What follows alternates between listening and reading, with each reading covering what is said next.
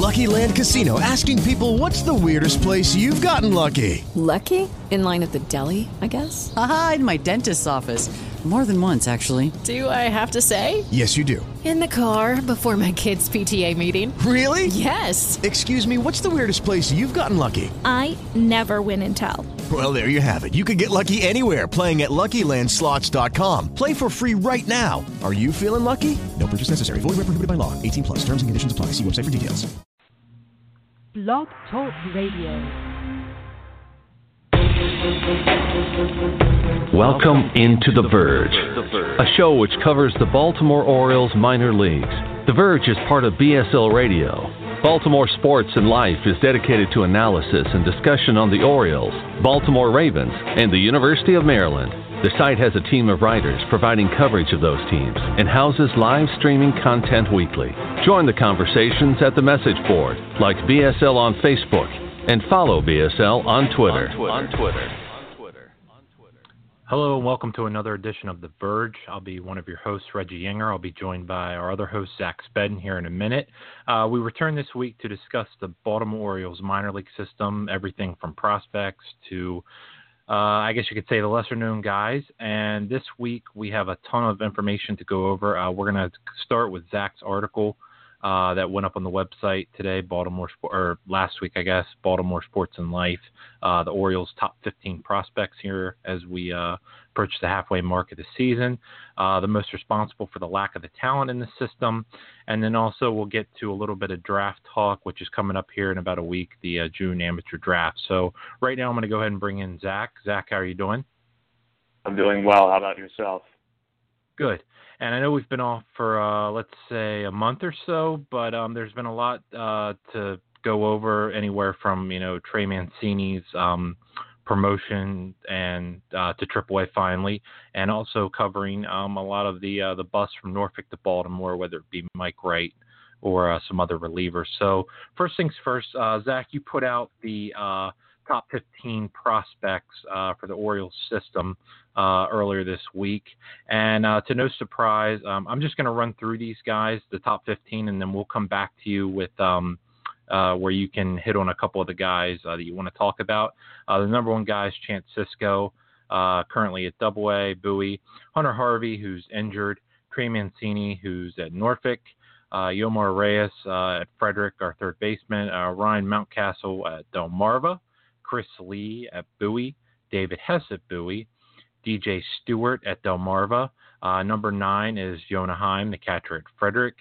Rounding out the top 10 is Tanner Scott, the hard-throwing lefty who's at Frederick. 11, Othelke Peralta at Delmarva. Christian Walker at Norfolk.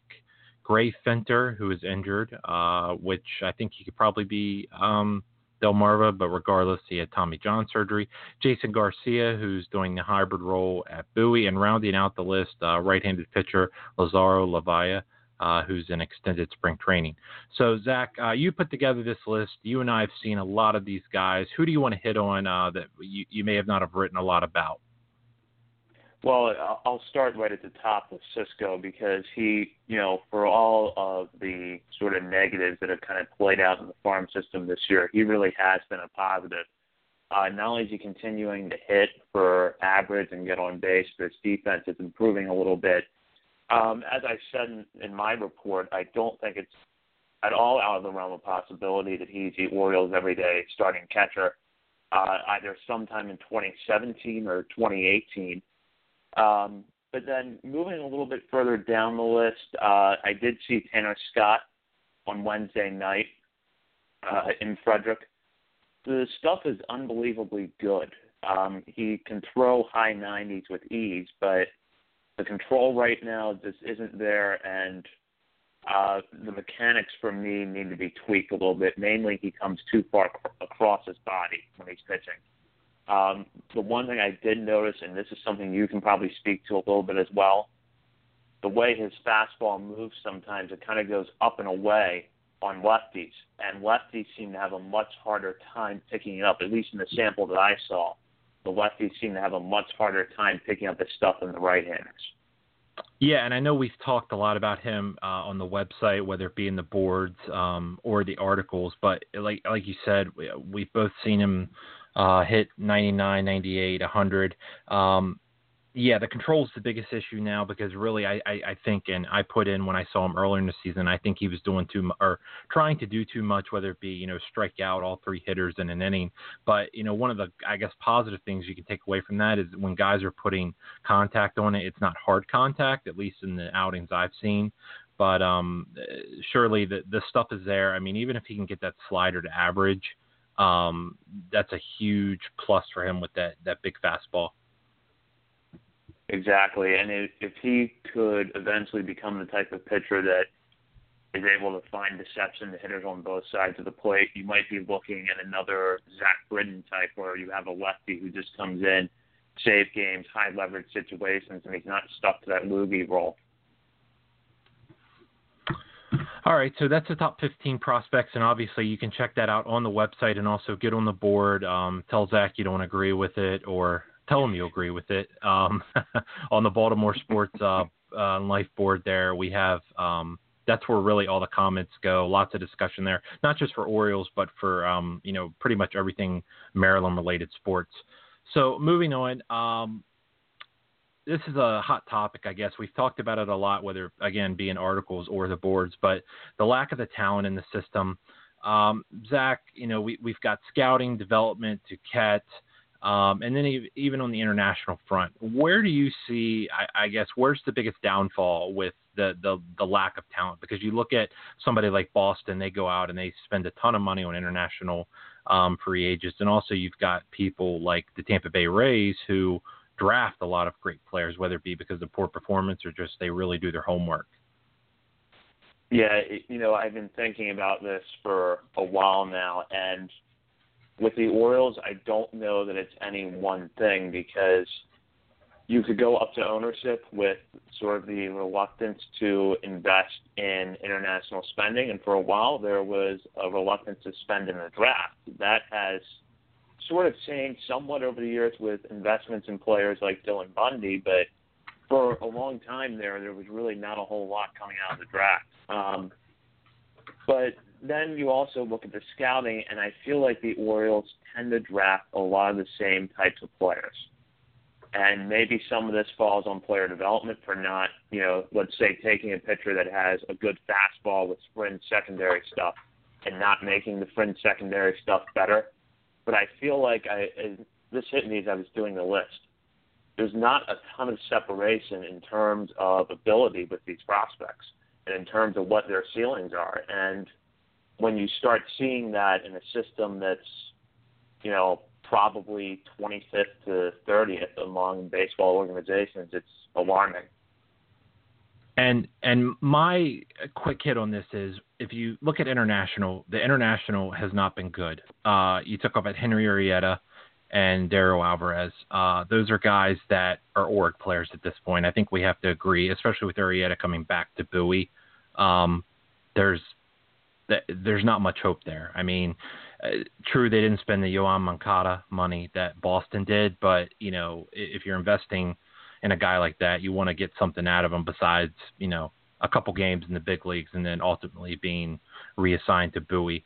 And I think that is tied directly to the scouting. I think whoever's doing the scouting, whether it be in Latin America or, as this case we saw with Kim in Japan. I mean, obviously Kim is on fire right now, and he's going to be your everyday left fielder, but, I think maybe the hype was way up on him coming to America. And then the other comment I have is, I think it's a development issue. I think Rick Peterson, who's with the Orioles as their pitching coordinator, to put it plainly, I think he tries to change too much. I mean, we've seen it with, I don't think you can point Jake Arrieta to that, but we've seen it with Dylan Bundy, where you're taking a guy who has a really good pitch and telling him he can't throw it anymore.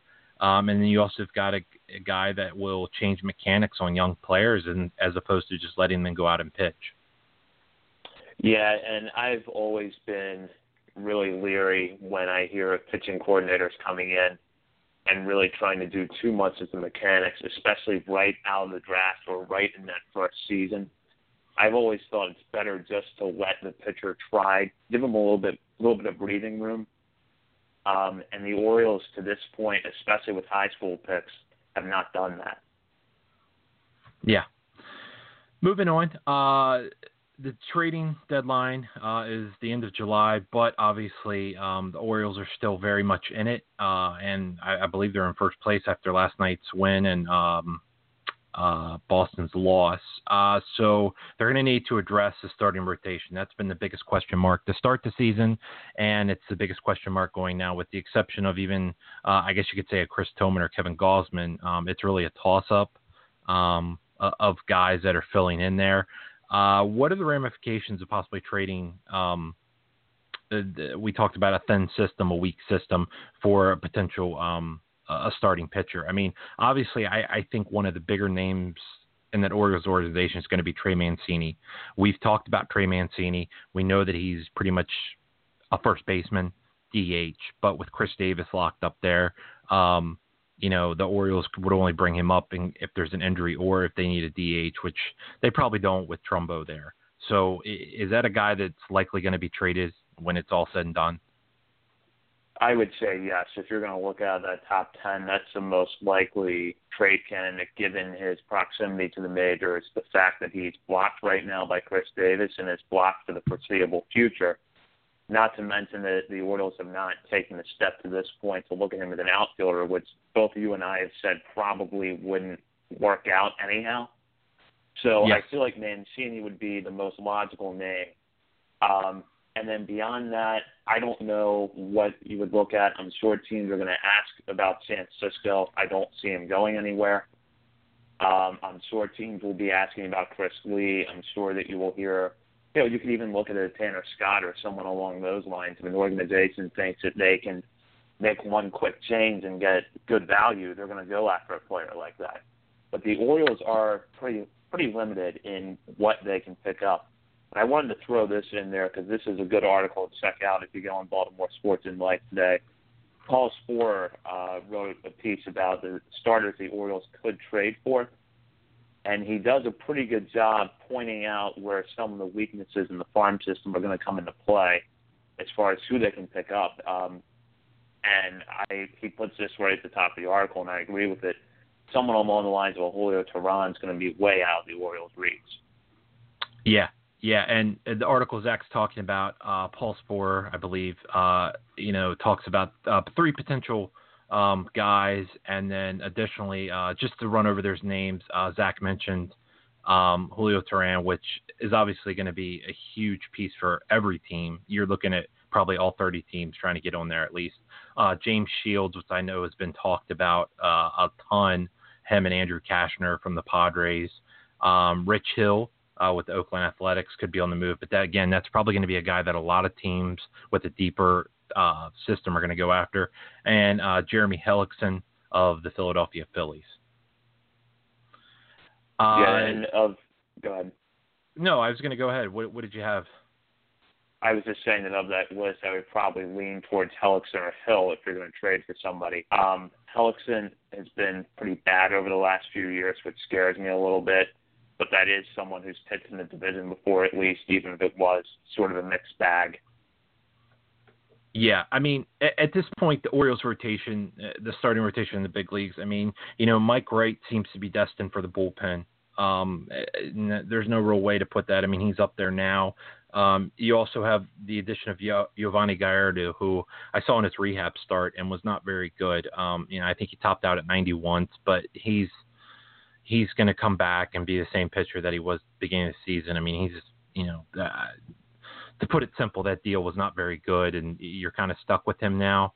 But I think you're going to see Mike Wright in the bullpen. Tyler Wilson, although doesn't have, the electric fastball, seems to be holding his own. At least you're looking for a guy who can get you 5 or 6 innings and then get to the bullpen at Gibbons, Darren O'Day when he comes back, and then ultimately Brad Brock and Zach Britton. So you don't need a guy, you don't need a, I guess, quote unquote ace, but you need someone that can, at least keep in the ball game for 5 or 6 innings. All right, Zach, we got the June draft coming up, I think a little bit under a week or so, or maybe less. What have you checked, what are the Orioles going to do? We know they have a compensation pick at 27 overall coming for Wei-Yin Chen, who signed with the Marlins over the offseason, and then they have a second-round pick at number 54, and then I think another pick at maybe in the 60, 69, 70 area. So 3 picks within, the top 75 overall. What are you thinking the Orioles are leaning? Well, there's been some reports out there, and I'm glad to hear this, that they're going to go for the best player. Because I think when your system is in the state that the Orioles system is in, you don't really pick over positions at that point. You go for the best option you can get. Eric Lawler at Kent State is a name that's been thrown around a good bit, a left-handed pitcher. They've also been linked to a couple of high school hitters, including Nolan Jones at Holy Ghost Prep in Pennsylvania, a high school shortstop, which would be an interesting pick for them, given that they do have Machado in the big league now, but I think planning at that position, if you can stick at shortstop, would not be a bad idea. Yeah. Yeah, and I've seen the pick at 27 linked to a couple college pitchers, which I think it's a good idea, just because the Orioles, whatever reason it be, they don't seem to have very good luck or good progress developing high school pitchers. I mean, Hunter Harvey's still out here, but he hasn't pitched in a year and a half, 2 years. Dylan Bundy, we can see what that is. He's in the majors only because of his contract. So it's good to see maybe they can get a college pitcher who's already went through the growing pains of developing, and somebody that they can bring in, and put in high A and double A without having to worry about injury concerns.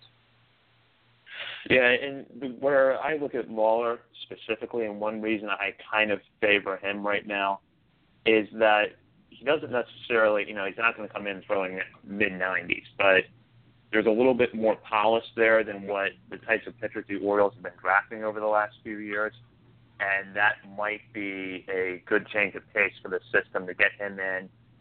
Maybe if he would get drafted and signed, have him go to Delmarva or Aberdeen, and then start gradually moving him up from there, and hopefully he can be someone that moves quick. Yeah, and the college pitchers, the most recent that comes to mind that they've had success with is David Hess. I mean, he was a guy that went to a smaller school in Tennessee, but he came out, and he didn't throw. He can touch 95 or 96, but he's typically sitting 92, 93. He had already had, he had essentially 3 or 4 pitches, and now he's just working on honing that. But that's a good success story for the Orioles. Yeah, it has been, and it's good to see that David Hess is working out, and I think even Tyler Wilson, to some extent, has been a success story. Yeah. If he can keep doing what he's doing in the major leagues right now, I'm not sure that just based on experience that he'll still be in the rotation come mid to late September. But for what he's done over the first 2 months plus has been pretty good, especially for someone that we weren't necessarily sure had the ceiling of a major league starter. Yeah, and just to, hit on the big league club, I mean, this is something I think that everybody who follows baseball knew. The Orioles were going to be in these games and winning them, 9-8, 10-8. You don't see a lot of guys that are going to come in and throw 7 shutout innings. You don't have a stopper.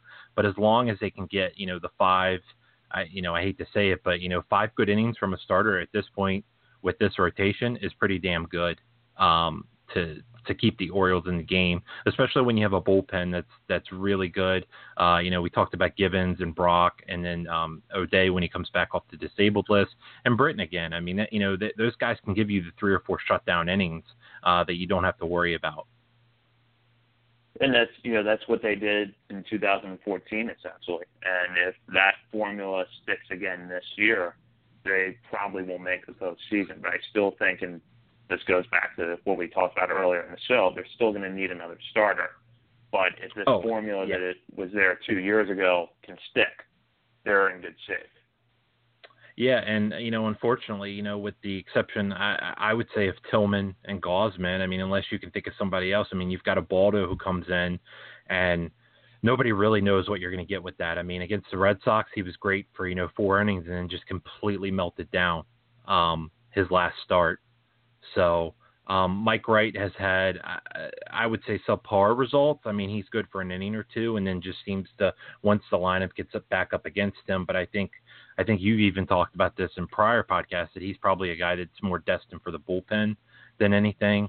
So, they certainly do need that third starter that can, if you talk about the playoffs and a division series, if you can have three good starters and, the other two are subpar, but a really good bullpen, you can go far with that, especially with this offense. Exactly. And touching on real quick, Mike, right?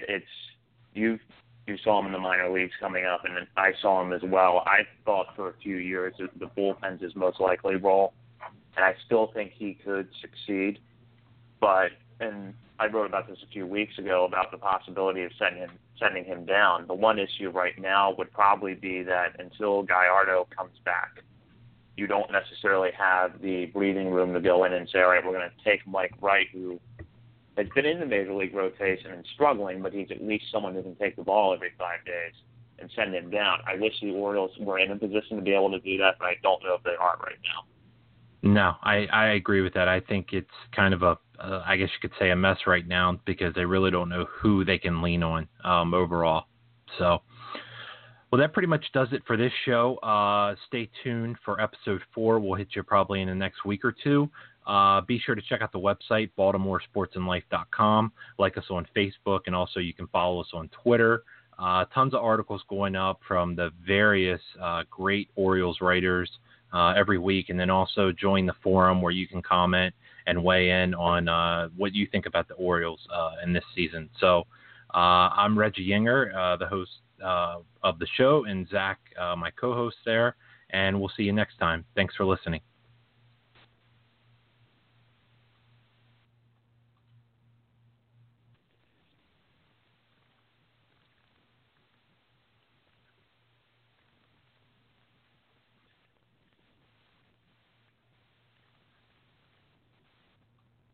With Lucky Land Slots, you can get lucky just about anywhere. Dearly beloved, we are gathered here today to... Has anyone seen the bride and groom? Sorry, we're here. We were getting lucky in the limo and we lost track of time. No, Lucky Land Casino, with cash prizes that add up quicker than a guest registry. In that case, I pronounce you lucky. Play for free at LuckyLandSlots.com. Daily bonuses are waiting. No purchase necessary. Void where prohibited by law. 18+. Terms and conditions apply. See website for details.